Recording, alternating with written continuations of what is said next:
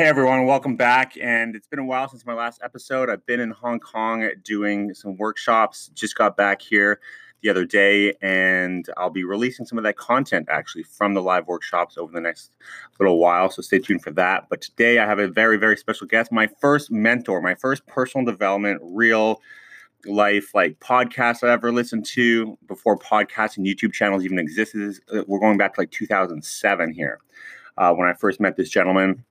His name is Jon Lavinia. He is the mecca of basically everything around The Secret and Law of Attraction. We both worked with that company back in 2007 to 2010, and he was the main trainer for our company that had events all over the world. I've met him and heard him speak all over the world: Cancun, Mexico, Rome, Italy, Miami, California, Vegas multiple times. This guy is a rock star.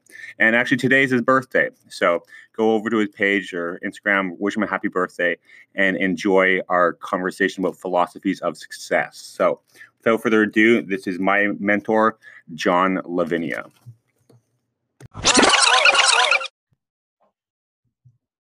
All right. Welcome back, everyone. I've got a very, very special gentleman on the line. This guy was like my Monday night mentor for years. I would log into his call every single Monday. He hosted Black Belt Marketing. He's author of a couple of books, and he's been a worldwide authority on personal and professional development. I've seen him speak on stages literally all over the world, from Cancun, Mexico, to Italy, to Miami, California. He's a rock star in the sales, marketing, and mindset arena of human potential and business consulting. Everything you want to know about success, Mr. Jon Lavinia is your man. So, Jon, great to reconnect with you, my man, and come on out. Absolutely. Here's Johnny. It's so good to see you, Quentin. It's been some time. I see you down there in South Korea. And I'm here in Arizona, one of my favorite places, and it's just it's good to continue to share the I'd say the knowledge, but I think it goes past that. It's actually the wisdom from actually observing life for all the years that I've been walking around here and seeing what actually works, right? Which is of course what led to my first book. And then all the work we've done since then. So anyway, I'm excited to be here and share with your audience some insight. So any direction you want to go with this is good with me. I'll kind of take people back. When I was 27 years old, I clicked on an ad on Google AdWords that said, "Work with The Secret, the Law of Attraction, and make 6 figures from home." And I clicked on that ad. Went to a couple webinars and overviews, and I didn't sleep. That was January 1st, 2007, New Year's Day. I remember it vividly. I can't believe that was 12 years ago. And I didn't sleep from January 1st to about the 6th. I was just blown away with this whole new world of entrepreneurship, personal development, looking at things like The Secret and the Law of Attraction. I know that Bob Proctor was one of your mentors and involved in the company that we used to work with together. And I was just a whole new realm of just awesomeness that I never really learned about, because I was a university student at that time. And I'm like, why don't they teach this stuff in university? Because this is what it's all about. And then learning from people like you hosted the training call every Monday night called Black Belt Marketing.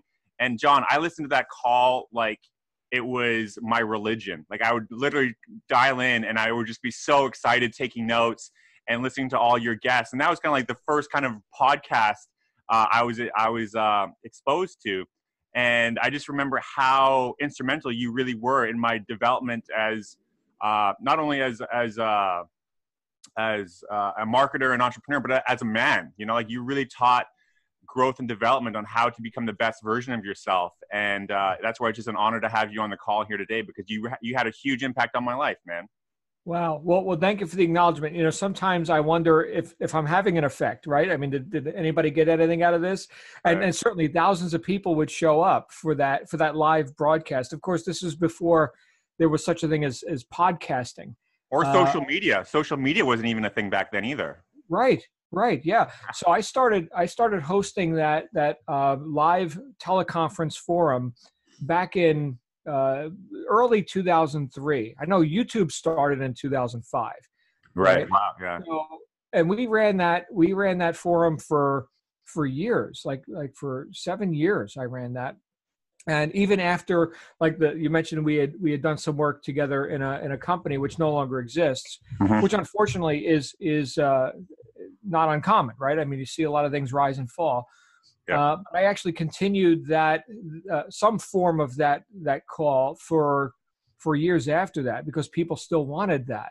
Right. And now, of course, we have podcasting and YouTube channels and everything else, and we can get our messages out in a variety of different ways. But the premise of that, and for people, for the benefit of people who may be listening or watching this right now and wondering what are we even talking about, the premise of that was I was on a mission. I had finally found, for the first time in my life, something where I could replace and exceed the money that I was making at a job, working 70 to 80 hours a week, actually killing myself. I was in my early 30s. I was ending up in the hospital with stress-induced conditions. I just wanted to make $20,000 a month. And I know we've got international, viewers and listeners here. So US, we're talking US dollars. So I was killing myself to make like half of that at a job, which some people might look at, Quentin, and say, well, you're making a six-figure income. You're making about $100,000 a year. Yeah. Well, I've never lacked motivation, right? I mean, there's always, a higher, I can reach higher above mediocrity than just, oh, wow, you're doing better than the average, person who's, what is the average person? Broke, right? So no, I wanted to double my income. And in my case, every time I got too close to it, like in the corporate environment, they would cut my pay. Interestingly, this is just anecdotal, but I got 3 promotions in a year. Each one came with a pay cut. Wow. That was the last year I ever worked a job, right? But a lot of people are sort of in that, definitely in that sort of corporate agenda right now. Like they're reliant on some outside authority or entity to dictate to them what they're worth, which I think is tragic. And here's the thing, if people are willing to reach above, that agenda which was assigned to them, or that they opted into, right? Nobody held a gun to their head. But if people are willing to reach above that and could see in themselves the potential to reach above that, then they don't have to be stuck in that. And once I finally found people who were walking the walk, not just talking the talk, like you mentioned, law of attraction and The Secret and all this. And I know that's gotten mixed reviews, because there are plenty of people who talk the talk with that. I mean, you can go on any bestseller list, walk into a local bookstore or whatever, and here's, the majority of the stuff that's on the, the self-help section. Yeah. The majority of it is regurgitation of the same drivel where's the substance? There's 1 or 2 ideas in the book, and we got to fill up 250 pages with something, right? So I kind of rejected a lot of that. I wanted to see what was actually workable in life, like for real, in business. And that's the other thing, Quentin. I never wanted to be like a part-timer with all this, like all this personal development stuff. You mentioned Bob Proctor. He's one of the guys that really lit my fire when it came to understanding how to actually apply some of the classic teachings from James Allen, Napoleon Hill, Wallace Wattles, a lot of these guys from 1800s, Johann Goethe, right? Amazing stuff. How do you actually use that in your life right now? And when I found people that helped me, put that into use, like for real on the street, I grabbed on, I never let go. And then I found, because now I was on fire, all these other people wanted to, catch fire too. It's like, man, this guy's going somewhere. And right there, for any of our listeners who are into entrepreneurship and perhaps building an online business or a home-based business, they're being a solopreneur, right? They don't have employees, but they're looking to get something off the ground. Here's what I discovered. People don't follow you because of where you've been. They follow you because of where you're going, right? And because of that vision that I had, that fire that was burning in me, people were like, this guy's going somewhere. I want to get on board with that. Yeah. And so more and more people, like just in my team that I was working with, a bunch of people in a sales organization, people wanted to hear more about my interpretation of these principles and how I'm using it to make, finally that $20,000 a month, $50,000 a month, got up to $100,000 a month. How are we doing that? And then people started sneaking other people onto the call. Yeah. And next thing you know, it was like 1,000 people. And I think we're maxing out conference lines. My one regret from all that is that I didn't record it all. Oh man, that would have been incredible series like that. Those conversations and the quality of people that you had on there, and just like the depths, and just like that back then, there was nowhere else to really get access to things like that. You know, like you said, that was before YouTube, that was before social media. So like that was really like, you know, coveted content. That was coveted content that wasn't really mainstream at all yet. And being a pioneer in that, I just remember listening to those calls, man, and I was just like, this is stuff that I knew that this is going to be the future of content and education, because it's not what you hear at school. It's not what you hear on TV or anywhere else. Maybe, like you said, the few books, but in the everyday society of people having conversations, that's just was in a whole different realm of content. And that's too bad you didn't have those recorded, because I would go back and listen to all those again, man. Those are so good. Well, you know, I didn't think anything of it. I was just having a conversation with a few guys. We're talking about doing marketing and making money. And it was kind of a goof when I named it Black Belt Marketing, because I was just thinking, you know what, we're unreasonable. We're going for it. No whining, no complaining, right? Yeah. And so this is like the black belt level stuff here. And so the name just kind of caught, you know, and the next thing you know, it became legendary in that space. But then after that, so we went on with that for years, and then and made millions. We helped a lot of people make a lot of money, and people started asking me for my secrets, because here's the thing: a lot of times people in a position to actually execute their plan to get to that next level, that next plateau of production and self-expression in their life, there's this chronic state of what sometimes is called shiny object syndrome. Right.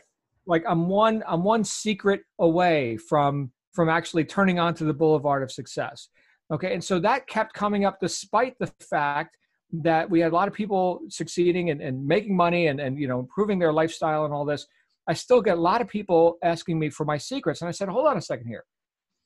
So you're putting me on some sort of a pedestal, like I'm special or something. We all got the same data. I think we all got the same data, right? We all read the same books, or at least we were told to. Mm-hmm.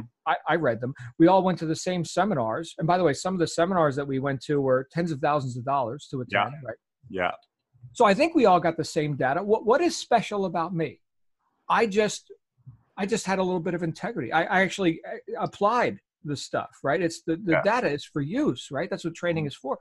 And so I don't know if that makes me special. So I went ahead and I wrote this book. So there it is. Yeah, that's classic. I've got one on my bookshelf back in Vancouver. Okay. Yeah. In fact, I wrote this when I still had long hair. You could see I was doing the long hair thing back then. Still, I guess, reliving my teenage years of being a heavy metal rocker and all this. But I thought, what was the real point of differentiation between John with data and somebody who's still asking for secrets with the same data? One word, right here.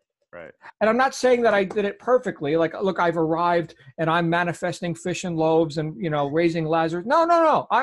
I'm just another bozo on the bus. I just had this much integrity to principle, integrity really to my own vision of where I wanted to go. And so, like I talked about before, the only reason, well, let me say this, the only reason that any sane person would follow me or you or anyone into business, into a venture, into whatever, is because you're going somewhere. I mean, think about that.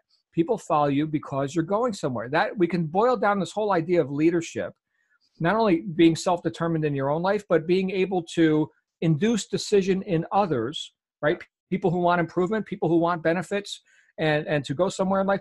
The way that we can induce that in people is by being people of vision ourselves, by having a self-determined destination. And this may sound too basic, but think of it like this. Let's say you've got a bunch of people standing around and they're thinking, oh, where should we go to eat dinner tonight? And one person says, well, I don't know, maybe there's a taco stand down there. Or maybe, I don't know, you guys eat in South Korea, sushi or something. Maybe we go get sushi. And I don't know, what do you think? I don't know, what do you think? All right, so it's a bunch of indecision. Yeah. Okay. But as soon as somebody says, let's say that same scenario, and somebody says, you know what? I know the best sushi place on the entire beach, man. We got to go there. You got to try, you know, Mama Chang sushi or whatever it's called. Guess what? Decision. Oh yeah, let's go there. Yeah. what just happened? What just happened was someone made a self-determined decision and induced decision in others. Yeah. And a lot of times I think people, and I'm onto an entrepreneurial talk here now because I've been, it's like 10:15 at night here while we're having this conversation in my local time. And I just got done with a webinar and helping people, make a sales and all this. And I'm thinking, what does it really take to succeed in like sales and marketing, which is the core of entrepreneurship? Sure, there's accounting and legal and all the other stuff that goes into running a business. But without somebody selling something, you've got no business. Maybe you've got an idea, a hobby, whatever, that's nice. To induce decision in others for their own benefit, okay, is something that I don't believe you can be hesitant in. And I may be going kind of far afield of where you want to go with this. This is just where my brain is. No, this is great. Like I said, we have a wide open platform here, and we can go wherever the bus driver John takes us. So okay, keep on driving, my man. Keep on driving. All right, well, I'm just another bozo on the bus, man. So here's the idea, right? Is that if people want to grow themselves and their influence in the marketplace, which I mean, right now people are on social media or podcast or YouTube or wherever they're seeing this. Certainly there's a use for that stuff. That these various platforms that we have democratized our ability to publish our message out into the world. Okay. But only if we actually use them, right? The stuff is for use. So here's where I'm going with this. If you want to succeed at inducing growth in your own business, in your enterprise and whatever, then you've got to get okay with the idea of inducing decisions in others. Because indecision is the chronic state for most people. Indecision. And Napoleon Hill talked about this in Think and Grow Rich. Anyone who's ever read Think and Grow Rich, you know that he talks about there's a secret in this book, and if you're ready for success, you'll find the secret and you'll never submit to failure again, right? This is a good thing. Yeah. By the way, that's good copywriting. That's a good way to sell books, is to say you've got a secret, right? So that's fine. Well, I found a few things that could be considered a secret in that book. And one of them is throughout the book, okay, where he refers to this concept of decision. And in the last chapter, the epilogue, the 6 ghosts of fear, right? Where he talks about the fear of poverty, the fear of ill health, the fear of death, and all this. He commingles this idea of decision-making. He's got a whole chapter on decision in that book, but he compares it to procrastination. He said procrastination is an enemy that virtually every person must conquer, because it's this procrastination that causes people to doubt themselves, which crystallizes into fear. And of course, no intelligent action comes from a fearful mind. Yeah. So he said, procrastination, the opposite of decision, is an enemy that virtually every person must conquer. So right there, what's the secret? Indecision and procrastination are one and the same. By that logic, indecision and procrastination are one and the same. And isn't it true that, well, I could tell you in my own life, if I know what to do, I can get it done, right? So it's like, usually, objectively, it's very easy to understand what to do. So like, take out the garbage. Okay. So there's nothing subjective about that. I don't have to think about it. I don't have to deliberate. I've already made the decision. The garbage needs to go out. Take the garbage and put it out. That's a done. That's a done. By the way, that's my favorite 4-letter word, Quentin, is done. Done. Yeah, done. I have other 4-letter words I like too, but done is my favorite. Okay. Now, what if I'm sitting there, and again, this may sound silly, but what if I'm sitting there wondering, well, should I take out the garbage? I don't know. I mean, what could it go wrong? Maybe I'll fail to take out the garbage. Maybe I won't do it right? All this introverting now. So that's called indecision. And what am I not doing? I'm not taking out the garbage. Yeah. Right. So that we could call procrastination, right? I'll put it off till later once I've decided, once I've gotten comfortable with the idea. Well, guess what? You're never going to be comfortable with changing your life, with reaching to that next plateau. You see, I had to be willing to abandon this plateau, this level of personal expression or productivity or whatever, to reach the next one. It's like the trapeze artist. You can't hold on to both. You got to fly through the friggin' air, man, and grab the next bar, right? So that's what I had to be willing to do. I couldn't do that without that definiteness of decision, that definiteness of purpose, like Napoleon Hill and many others have talked about. Right. So I know I'm not letting you getting a word in here edgewise, but that's why I've got you on, man. That's why I've got you on. I miss these long form, John's subconscious and or conscious going on in the great ways that it did on all those calls. I'm just like having flashbacks of just sitting here like taking notes like I used to, like a decade ago. So Right. No, I'm loving this, and I think that what you're saying is so important. Like if you look at the state of the world today, like you look at people's health and fitness, or finances. Everyone is just like not where they really want to be for the most part. But looking back at your journey, when you used to be that kind of heavy metal rock star that you used to talk about, what shifted in your mind? We talked about, and you used to talk a lot about your subconscious and conscious mind. What changed to take you from that, I guess, employee that was kind of depressed and sick and just not really happy where you were at, to just becoming like a switch turned on? Like, what was it specifically that really got things moving for you? Like, was it being introduced to personal development? Was it maybe meeting your wife, Shannon? I know that both of you have been like really transformed your lives from where you were to where you are now. So what was kind of like the trigger or turning point that kind of made all this like really, really jumpstart for you? Great question. In fact, I wrote about it in the book, which is available right now on Amazon. We'll have a link for that below. There'll be a link for John's book below. It's awesome. Yeah. Thank you. In fact, I'm reissuing the audiobook version of that. When I originally issued the audiobook, it was on CDs, compact discs. Anybody know what those are? What are those? Yeah. Right. So I'm going to get it on Audible now and everything else. But anyway, the book's on paperback and Kindle. But as far as a turning point, there have been multiple turning points in my life in different areas of my life. Like, for example, health and fitness. I grew up a skinny kid, ribs sticking out, right? And then I met some people. I grew up on the Jersey Shore in New Jersey, right? So I met some muscle heads, right? They would go down to the beach and flex their muscles and all this. And I showed up at the gym one day with a buddy of mine who was another muscle head, and he showed me how to lift weights. So through the catalyst of another person, I accelerated my development in that area, because number one, I saw an example of what I could have, right? He's big and strong, I'm skinny, right? And so I want to get big and strong, right? And this person's willing to show me how to do it. I became coachable because I believed I could have it, right? So that was through the catalyst of another person. Same thing, like you mentioned, my wife, Shannon, she's my secret weapon. She runs a branding agency where she's able to get people like their logos, their whole experience online to stand head and shoulders above their competition. Very important, by the way, to do that, especially if you're in something where you're not the only person that sells that product, that service, that offer. How do you create that unique selling proposition or that point of differentiation? She's an expert in that stuff. So she certainly helped with that. And that was a catalyst, again, through another person for advancing myself. When it came to business and making money, I sought out people who were getting better results than me. I observed, the fruits on the tree, so to speak. By their fruits, you'll know them. Mm-hmm. And when I found people who were making 50, 100,000 a month, et cetera, I just asked them, what are you doing? Yeah. And they showed me, right? And so being willing to reach, because we know something more is possible. I wrote about this in the book. There was this success equation or formula or quotient or something I came up with. The words aren't important, but it was the rabbit hole I went down to figure out, why did I grow into this successful entrepreneur and business leader and all this?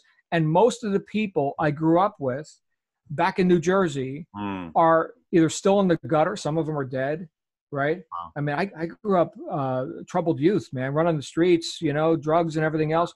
And some of these guys didn't make it. And some of them, the ones that I can find on social media, the ones that even care to access social media, a lot of them are even worse off than they were before. So why me? Why did I lift myself up by my bootstraps? And I thought about this. Well, I took action. Well, that seems obvious enough, right? So success requires action. Yeah, I'll buy that. Okay, but why did I take action? Well, I was motivated. I was motivated. Yes, the willingness to act. I was motivated. Therefore, I took action. Therefore, I succeeded. But wait a minute. Why was I motivated? Why were these other people not motivated? See the rabbit hole I'm going down now? Mm-hmm. Like, why? Well, I was motivated because I believed that I could have a better result, right? I saw that there was a light at the end of the tunnel. Maybe they didn't believe that. They lacked that self-belief. And so, well, why did I believe? And this is what it came down to for me. I believed because I saw evidence that somebody else could do it, that it was possible, and that could be real for me too. Yeah. I believe because of the evidence that others who came before me provided, just like Roger Bannister ran the 4-minute mile. He was the first guy, in the world to run a 4-minute mile. After, millennia or whatever, people couldn't do it. Doctors said that the human heart can't handle it, whatever. This guy did it. Now everybody can do it, right? Yeah. So what was that? That was a catalyst of evidence for other people to now reach higher than they had reached before because they believed they could do it too. So success requires action. Action requires motivation. Motivation requires belief. Belief requires evidence. At least it did for me. Roger Bannister, he was able to do it without evidence. He made the evidence. Bravo, Roger. Thank you. Yeah. Okay. But right there, that's, for me, that's the key, is the environment that I immerse myself in, where I can find evidences, demonstrations of the success that I want for myself, not as just theory, but as reality. Think of it like this, as the great accelerator. Let's say I wanted to learn Korean.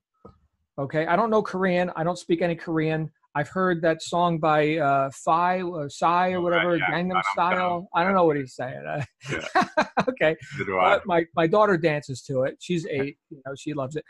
But let's say I wanted to learn Korean. What would be the fastest way for me to do that? Well, we'll move to friggin' Korea, man. I mean, that's it. You'll learn how to speak Korean really quick. You want to eat, right? You need to learn how to order your fish heads and rice or whatever they're eating down there, right? Yeah, exactly. That's immersion, because the environment of, in this case, Korea, it's not just a theory of, hey, there's this language called Korean. It is an actuality, man. It is for real. Like, for real, they are speaking it. Okay. So the language of success, or getting big and strong in the gym, or having successful relationships, or playing the guitar, or whatever, right? You want to go fast, immerse yourself in that environment, not part-time. And again, this is what led to the title of this book. It wasn't like, okay, now I'm going to study my personal development, and I'm going to get all lofty, man, and law of attraction, and holy crap, wow, this is great. Okay, it's been an hour. Now I'm going to go back to my miserable life of doing all the things that I've habitually done that kept me broke all this time. Okay. So over here is, the ideal, I guess, possibility, whatever, fleeting thought, daydream. And then over here is my reality. No. As within, so without. One of the definitions of integrity is the state of being whole, undivided, and undiminished. As within, so without. Or we could say in biblical terms, right? As in heaven, as on earth, right? The Father and the Son, right? So all this, it's like the cause and effect, which Ralph Emerson called the law of laws. Okay. The most important question that I think people can ask themselves is not, what do I do to have success? Because there's lots of different answers to that. The most important question is, who's doing it? That's the most important question, because like Wallace Waddell said in the Science of Getting Rich, 2 people engaged in the same business, even in the same town, like 2 barbershops, right? Yeah. One gets rich, the other remains poor. Why? It's a good question to ask, right? So he says, well, people who get rich do things in the certain way. You've read this book, right? Science of Getting Rich? I remember your calls about that. You did like specific calls on this book, like you're in your book club. You used to have the personal development book club, and then one of them was Science of Getting Rich. So yeah, absolutely. Right. Right. So Waddell's, throughout this book, by the way, it's a book you can download for free for any of our listeners here who have never read this.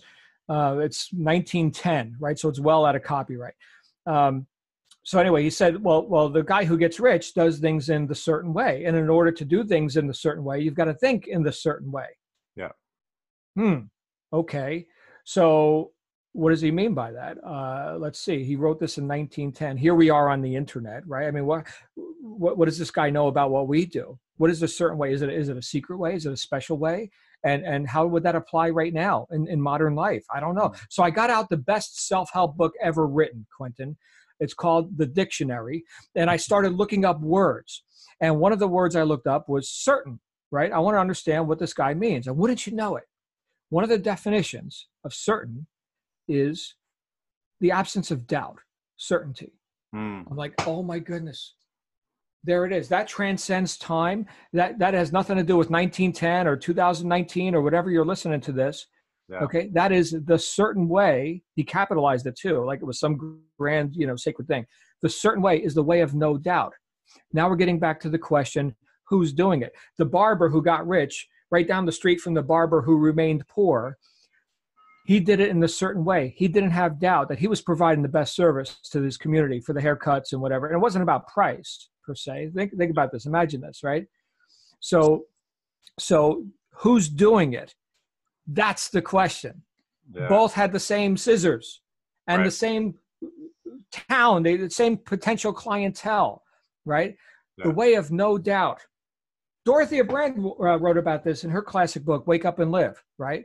Which, by the way, tremendous book, my favorite female author ever. Wow. If you've never read Wake Up and Live, written in 1936, published the same year as Think and Grow Rich, okay? Wow.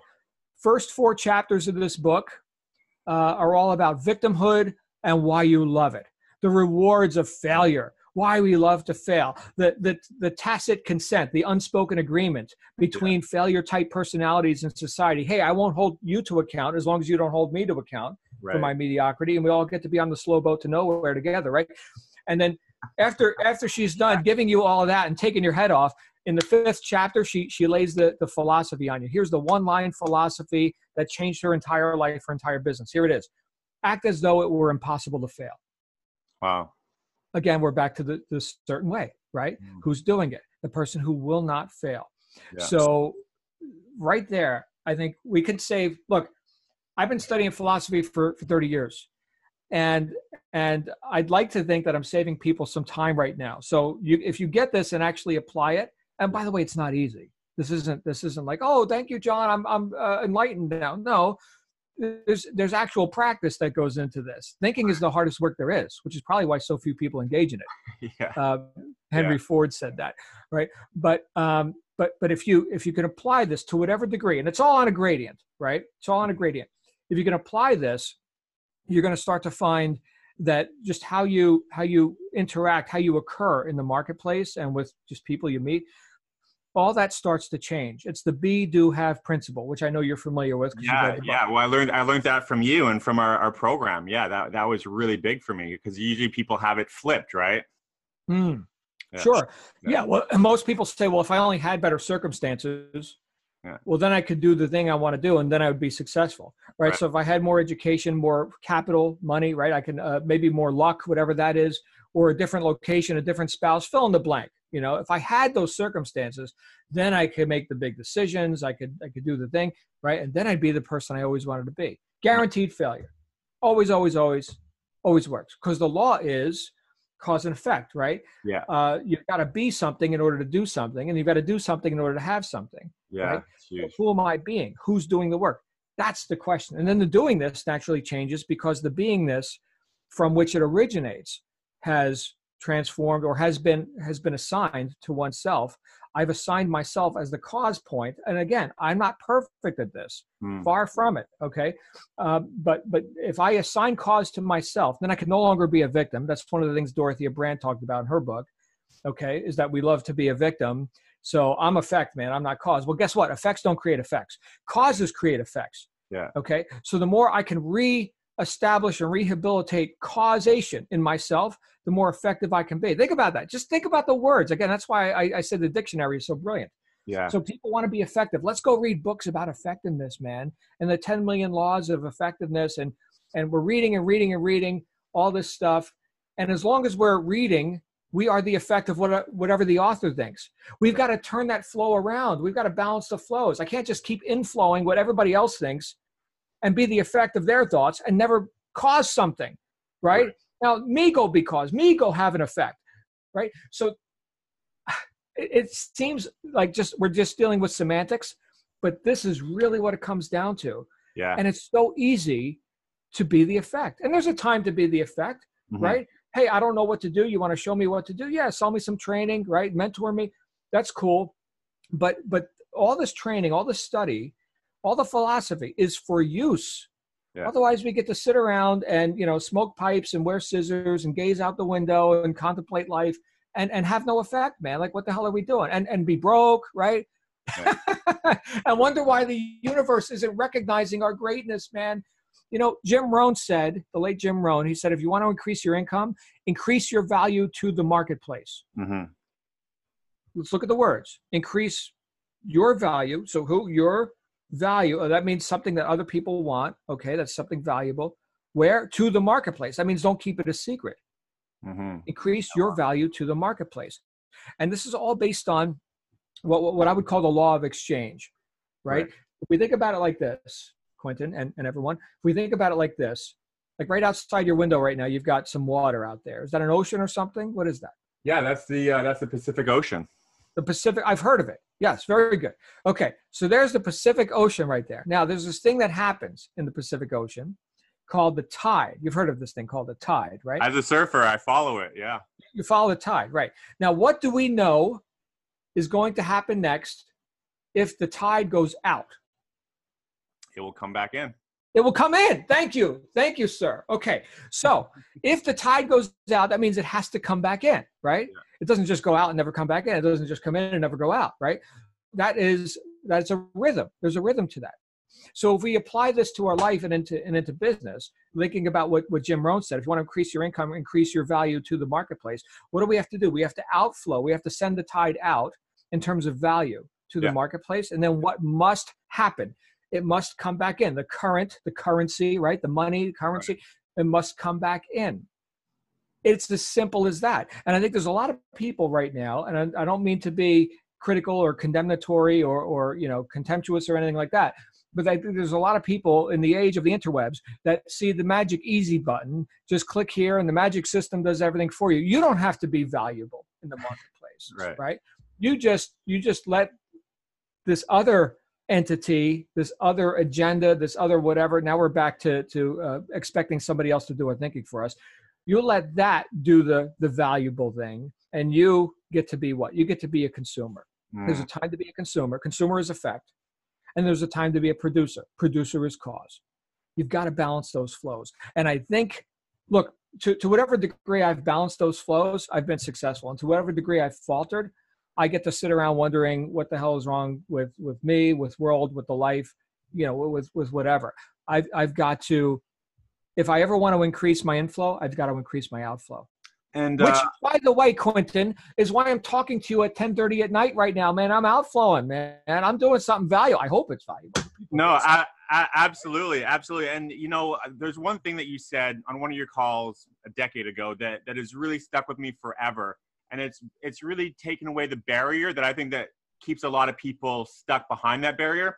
And I remember you said this like it was just like yesterday. You said, don't worry about what other people think of you, because most people don't think at all.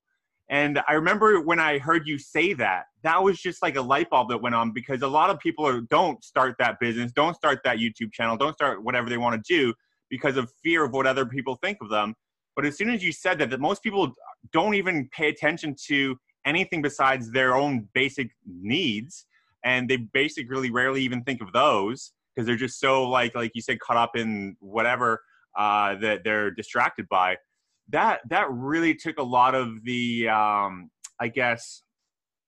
monkey chatter that would normally be in the back of my mind just out. Like it was just gone. After I heard you say that, I was just like, that makes so much sense, because if I think about myself, do I really think about what other people are currently doing? Not really, unless I see it, and then it'll be there for a couple minutes and then it'll be gone. So who cares what other people think anyway? So the only person that's going to be affected is you by not doing it and not really being able to get that result that you wanted, because you think that other people are going to judge or condemn or whatever. But in reality, they're probably not even going to be paying attention to what you're doing in the first place. And I think that one thing really stuck with me. And like you said, it's about being at cause and not being the effect. So I just wanted to share that cause that's been with me for a long time that you affected. So I appreciate that. Oh, well, glad. And it sounds like you put it into use. I mean, you're doing the whole travel in the world thing, and the idea that we should not reach because, well, what will they think? Mm-hmm. That's the mantra of the tribe or the herd, if you will. The purpose of the herd is to keep you in the herd. Right. And like Dorothea Brand, who I quoted earlier, talking about victimhood and the rewards of victimhood and being, being a failure, right, is that you get a lot of agreement. It's terribly social, right? Yeah. You can listen to people like in a restaurant sometimes. You can eavesdrop a little bit and hear, people agreeing with each other about how hard life is and complaining about this circumstance and that, and everything's a problem and there's limits to everything. And they're very much in accord with those ideas. And one of the things that we notice as people who have chosen to leave the herd, right, is that this old story of the cows and rhinos, right? Oh, I love this story. I remember this. Go ahead. Yeah. It's a great one. Right. Yeah. Well. So here's the story, right? So there's this cow pasture, and there's all these cows standing around chewing their cud and crapping all over themselves and everything, waiting for the slaughter. And then in the middle of this herd of cows, there's a rhino, right? And the rhino's totally out of place. It's got this big horn sticking out of its head, and the rhino's not happy with the cow pasture. He wants to go charging through the jungle. But all the cows, they're like, no, just be satisfied with what you have here. Just be a cow like us, right? Because they're thin-skinned. They don't have the horn. They don't have the 2-inch thick skin. But the rhino knows who he is, and he says, that's it. I'm leaving the herd, and I'm going into the jungle. And sure enough, there's dangers in the jungle. There's thorns and sharp, bushes and hunters shooting arrows and all this. But the rhino charges through the jungle. That's what rhinos do.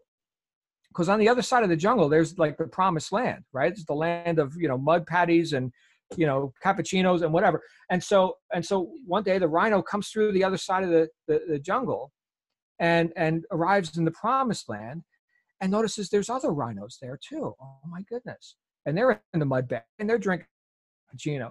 And one by one, another rhino comes out. Every now and then, another rhino emerges from the jungle and hangs out with the other rhinos. And some time goes by, and the rhino, our rhino friend in the story, is thinking, what was it? Let me see if I can remember. What was it that was on the other side of this jungle? That's right, it was a cow pasture. And in a flash of insight, a moment of clarity, the rhino realizes that all those cows over there, they were just really rhinos. They just had conned themselves so thoroughly into thinking cow thoughts that they actually looked, smelled, and behaved like cows. And so our mission, if you will, in terms of like entrepreneurship and attempting to lift other people up is just reminding them that you're not a cow. Yeah. Now, that message is going to be rejected by the herd, who are so indoctrinated and so married and devoted to the Kool-Aid that goes around the cow pasture of mediocrity, yeah. right? Of don't challenge the status quo. What will they think? What will they think? Right? You're not going to gain the respect of the cows and the rhinos at the same time. It's one or the other, mm-hmm. right? And so I guess you just got to choose, right? What are you willing to settle for? What are your standards? And then don't lower those standards, despite the thorns, the arrows, the troubles, of the jungle. Yeah. I could tell you that I'd rather have a bullet in my head than be a cow on the pasture. And look, I know that there may be some people right now listening to this who are new on the path of entrepreneurship or personal development, or doing something deliberate, something self-determined with your life besides just taking orders and being told what you're worth, mm-hmm. right? It can be scary. Don't do it alone. Like I mentioned before, my greatest accelerator has been immersing myself in the environment of success, where it's not just theory, but it's an actuality. Like, people are for friggin' real speaking the success language around here, as demonstrated by the fruit on the tree. Be a fruit inspector. You find people that are going somewhere in life, stick around them, right? Like the old saying, if the herd is turning left and a couple are turning right, go with the people turning right. You probably never make another the road less traveled. The road less traveled makes all the difference. Yeah, no, absolutely. Yeah. I look back at my 4 or 5 years in university, and then I look at the number of years that I was immersed in that community, and I was like, man, I learned 10 times as much of practical nuts and bolts, just principles of how to live, not just like success, but just how to live, from being on calls like yours, going to events that were hosted, and just being immersed in reading the books that you mentioned. And mm-hmm. It's really amazing how the school system hasn't really caught on to what really should be taught. And it's quite troubling when you see students like freaking out over a trigonometry test and never really reading a book of personal development or financial literature, or just things that are just necessities in how to live a good, healthy life, or fitness, nutrition, just all these basic, like, hello, obviously this is what we should be teaching people, which they're not. And I think that the system is really designed that way to keep people, as you said, in the herd and keep them housed. Like it's designed that way for a reason. Yeah, it certainly is, and we may sound like conspiracy theorists or something, but I think we're just observing the obvious.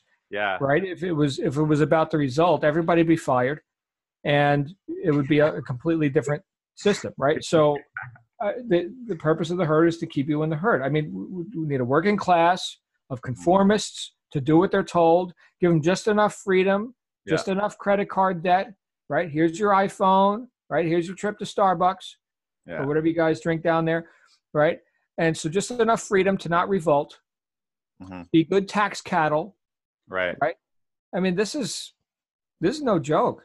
This is how most people live, and they don't even know they're on the farm, Right. So yeah, and here's the other thing too. I could start to start thinking activist thoughts and go off onto some tear about the government and this and that. Steve Covey talked about this in the 7 Habits of Highly Effective People. Tremendous book. Yeah, he talked about working within your circle of influence rather than being diluted into your circle of concern. I got a lot of concerns. Okay, as an American, as a human on planet Earth, right? I got a lot of concerns. Where can I have an effect? Well, I can have an effect within my circle of influence. And the more effective I am there, the more that expands out into my circle of concern where I can tackle other things, fund causes, things like that. Yeah. And so I think where some people may erroneously dilute themselves is they go right into all these things that they're concerned with, and they don't focus on their circle of influence where they can actually have an effect. Right. And again, you can be more effective in groups than you can as an individual. So what I mean by that is you as an individual, what is your calling, your purpose, your chief goal or aim, in life, short term and long term. Like really think about that. Who am I? Who's doing all this? And then based on that purpose, who can you align with sympathetic purposes to augment, symbiotically and synergistically to reach out into greater fields of influence. So I hopefully what I just said made sense, but this is something that, before you were asking me about turning points, and I mentioned the catalyst of other people. Because a lot of times while I celebrate, the power and the importance of the individual, because you can't have a powerful group without powerful individuals. So the individual is definitely number one. And yet no man's an island, right? So I'm looking for the balance in that. My wife, right? She has been a catalyst for me in terms of, I was thinking about this, Quentin. What is she my role model in? I have different role models in different areas of my life. She is the most gracious person I've ever known. Gracious meaning, understanding and patient with the foibles of others. Yeah. Right. Whereas I may not be as gracious. I might be impatient and like, what the hell's wrong with you? Stuff like that. Judgmental. I used to be very serious and very judgmental. She taught me through her example how to be a bit more gracious with people. Ben Franklin had that attribute, right? He would kind of give people a pass, and he would understand their foibles, so to speak, but wouldn't make that big of a deal out of it. So I look at role models like that, and I think about who can I use to model and accelerate my own growth. Who can I use as a catalyst, whether they knew it or not? Ben Franklin doesn't know that he's one of my mentors. The guy's been dead for a little while. Okay, would have loved to meet him. But who can I model after to then be more effective in what I want to do and be more of an asset to whatever groups I align with? Yeah.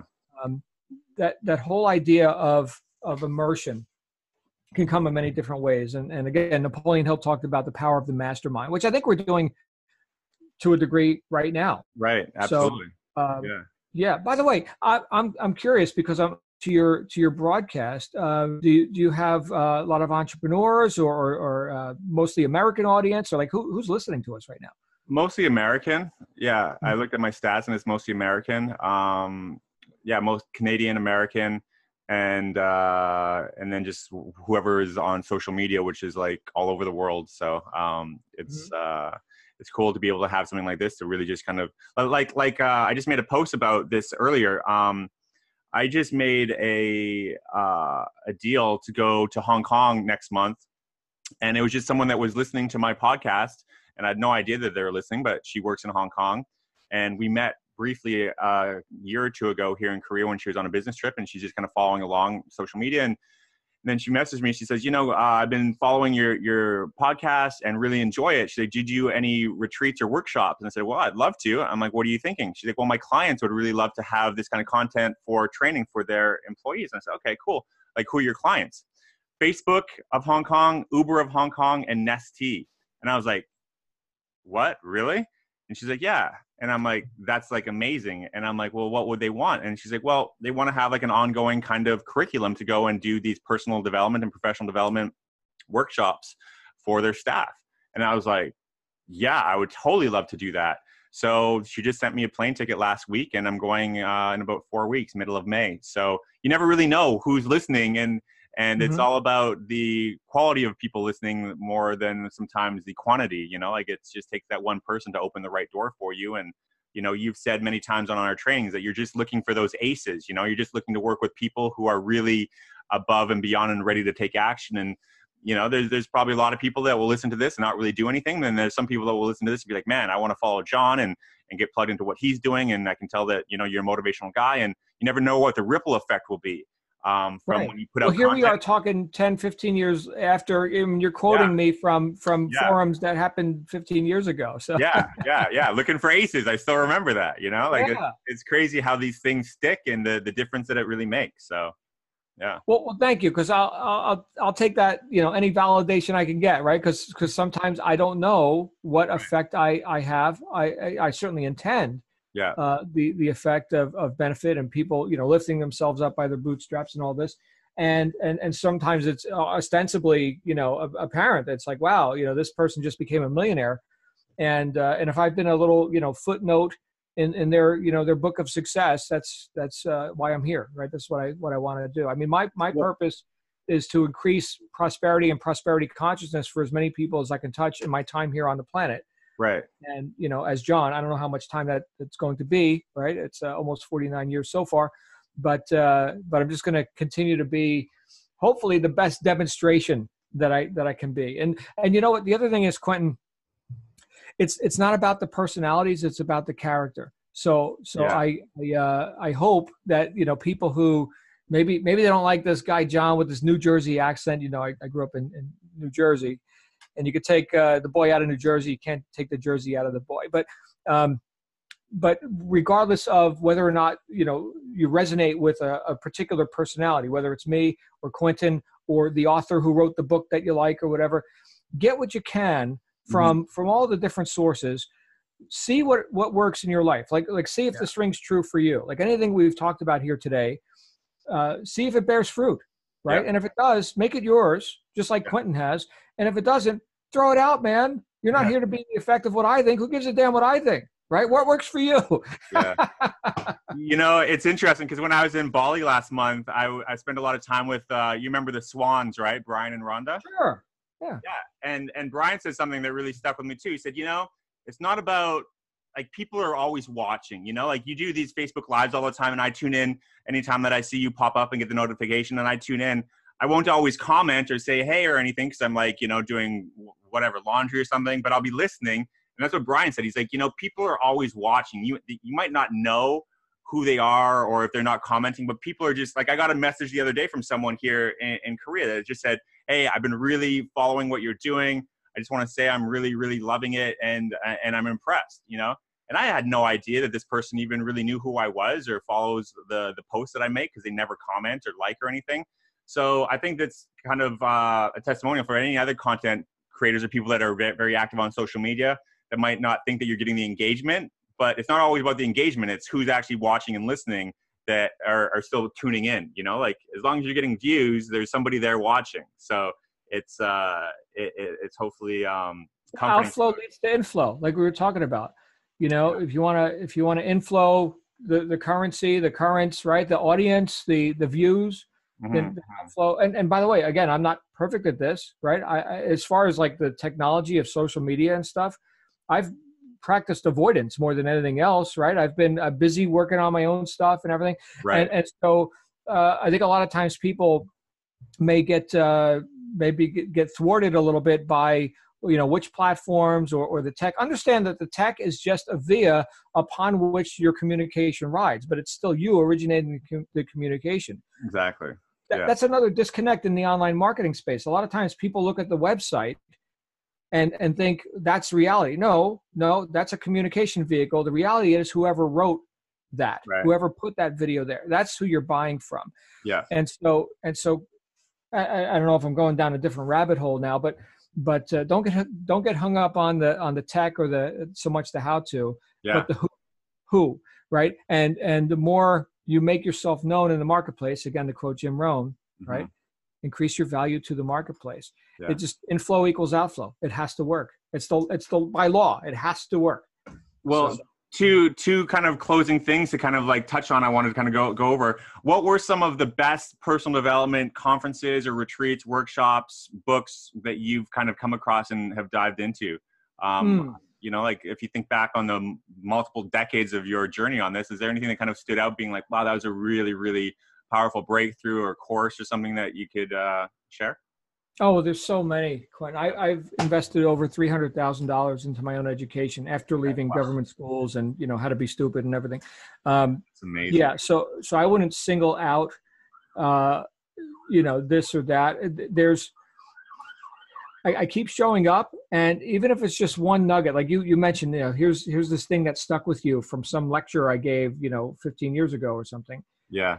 How do we know which event, which lecture, which seminar was gonna create that nugget?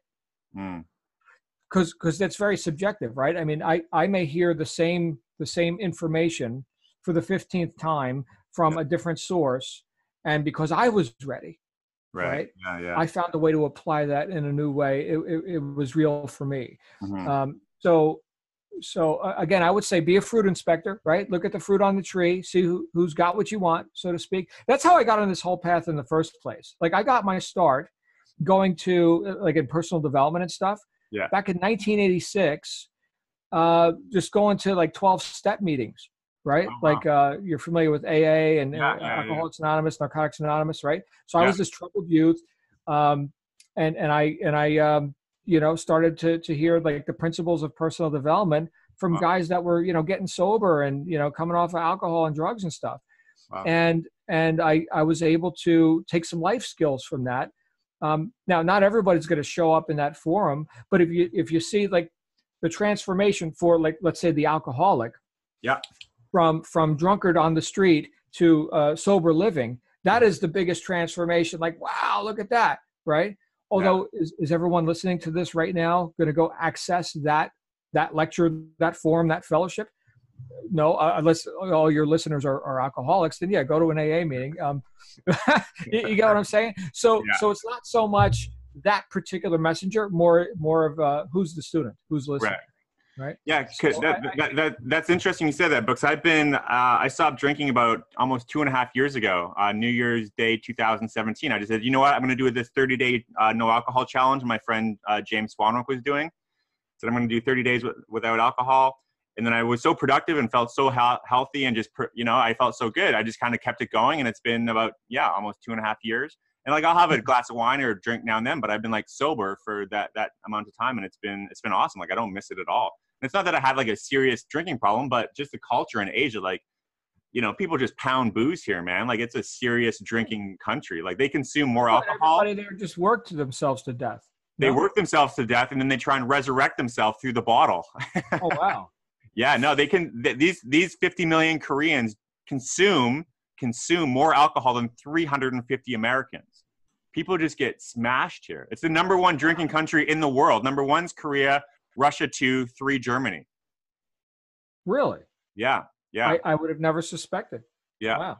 Yeah. So I got caught up in that, man. Like, living here, I was just going to these clubs that are open till like 7 a.m. and stuff, and then I'm just like, what am I doing? I'm just like, you know what I mean? So I noticed that when I was in Athens, Greece. It's like the clubs. They're like warehouse-sized clubs.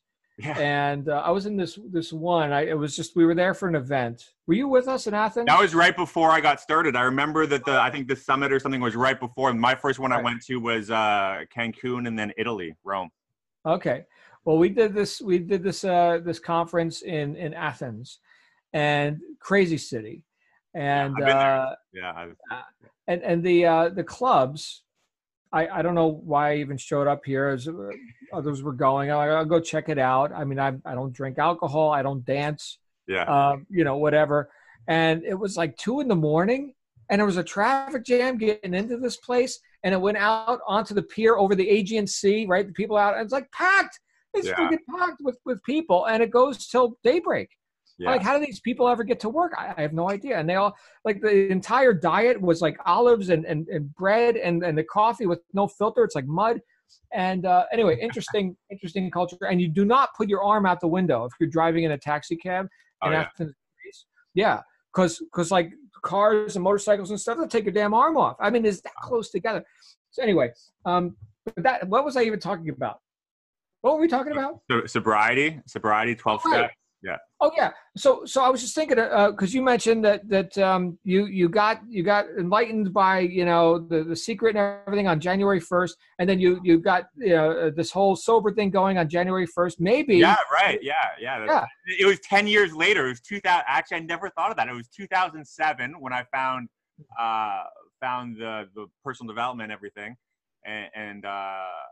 and then yeah, it was exactly 10 years later. I never put that together actually. Yeah. Wow. Maybe you're the one guy that keeps New Year's resolutions. Yeah. That's it, ladies and gentlemen. Quentin Carlin, he keeps New Year's resolutions. He's the only guy. but only once every 10 years. Only once every 10 years. Well, boy, that's great. That's great. That's a whole additional topic. We could go down that road too, about why change doesn't stick for people who make New Year's resolutions. Maybe we'll save that for another interview. Round two. That'll be round two next New Year's. Maybe we'll. Yeah. Oh, we could do a New Year's special. Yeah, that would be great. Actually, I think that there'd be no better guy to get people inspired for New Year's than you, Mr. John Lavinia. So. Well, I won't be drunk. I'll be alert. Me too. So, yeah, me too. Yeah, likewise. So we can ring it in together. So how can people find out more about what you're up to? If you want to share any links or what you're working on, your new projects. I know you've always got your hand in something that's working really well. So what's going on with you and your wife? You mentioned that Shannon's doing a personal branding agency now. So well, you could of course check us out, johnlavenia.com and shannonlavenia.com. Her branding is at brandbuilderdesignstudio.com. Okay. And that's amazing, like pennies on the dollar. I paid $7,000 just for a logo, and this was years ago before we knew anything about branding. Yeah. I don't even use a logo anymore, but she was able to, with her staff, create something way better in like a week for like $500. So anyway, and not like a Fiverr, right. Everybody's got that logo. No, it's trademark, registerable, actual stuff. Anyway, she does tremendous work. As far as me, johnlavenia.com, and there's links to various things. Obviously, I'm best known for Integrity is Everything, that first book. And Quentin, I do have 2 more books right in here. Yeah. And I just have not taken the time to put pen to paper. When this book came out, it was after locking myself in a cabin in Arizona for a week. Yeah. That's how I wrote that book, in 1 week. Thought about it for a long time, and I said, screw it. I'm going away. Nobody can talk to me. See you in a week. I spit the whole book out onto one of those little voice recorders. In fact, I think I still got the voice recorder here. Maybe I should put this thing up for auction on eBay. It's a little Olympus Radio Shack Olympus voice recorder. Nice. Now, of course, I can record it to my iPhone or whatever. But I recorded the whole damn thing right here in a week. Wow. And then I took a year to edit it, which, talk about self-editing. That's not a smart thing to do. But I did it. I took a year to lay it all out into book form. And but yeah, I've got some ideas like for book 2 and book 3 that it's about time I actually get them out. Quentin, thank you so much for this. Thank you, man. This has been like a bucket list. This is like our own black belt marketing call here. So it's great to have it resurrected. And John, man, like I said in the beginning, you made a huge impact on my life and development. And I know that there's thousands of other people that could be out there saying the same thing. And it's great for you to be able to hear that, because I know as a content producer, you don't always get to hear people that are, affected and the results that they got from it, but just know that you've made this huge ripple effect across the whole industry of personal growth and entrepreneurship. Like, you are a legend, my man. And thank you so much for taking the time here today. It's great to reconnect and share some stories, and just, man, hearing your stories is just like a flashback down, a decade ago when I used to just be listening to every Monday night John's call. And it's so cool to be able to share the space here with you here for this one. Awesome. Thank you again. Well, I'm honored and so glad to have shared this time with you and your listeners. And I'll hope to be back as a guest New Year's Eve. Let's actually put that on the calendar. That would be amazing. That would really be awesome. And I'll have your links below. People, you've heard it. John is an incredible speaker, and he's just a guy that gets shit done. Like, he's not just one of these guys talking it. He's walked the walk. He's created incredible results for himself, but for all of his clients and people that's worked with him, I can't endorse him enough. Like, this guy is just, he's the real deal. So John, thanks again, and I'll see you New Year's. All right. Thanks again. All right, guys. Bye-bye.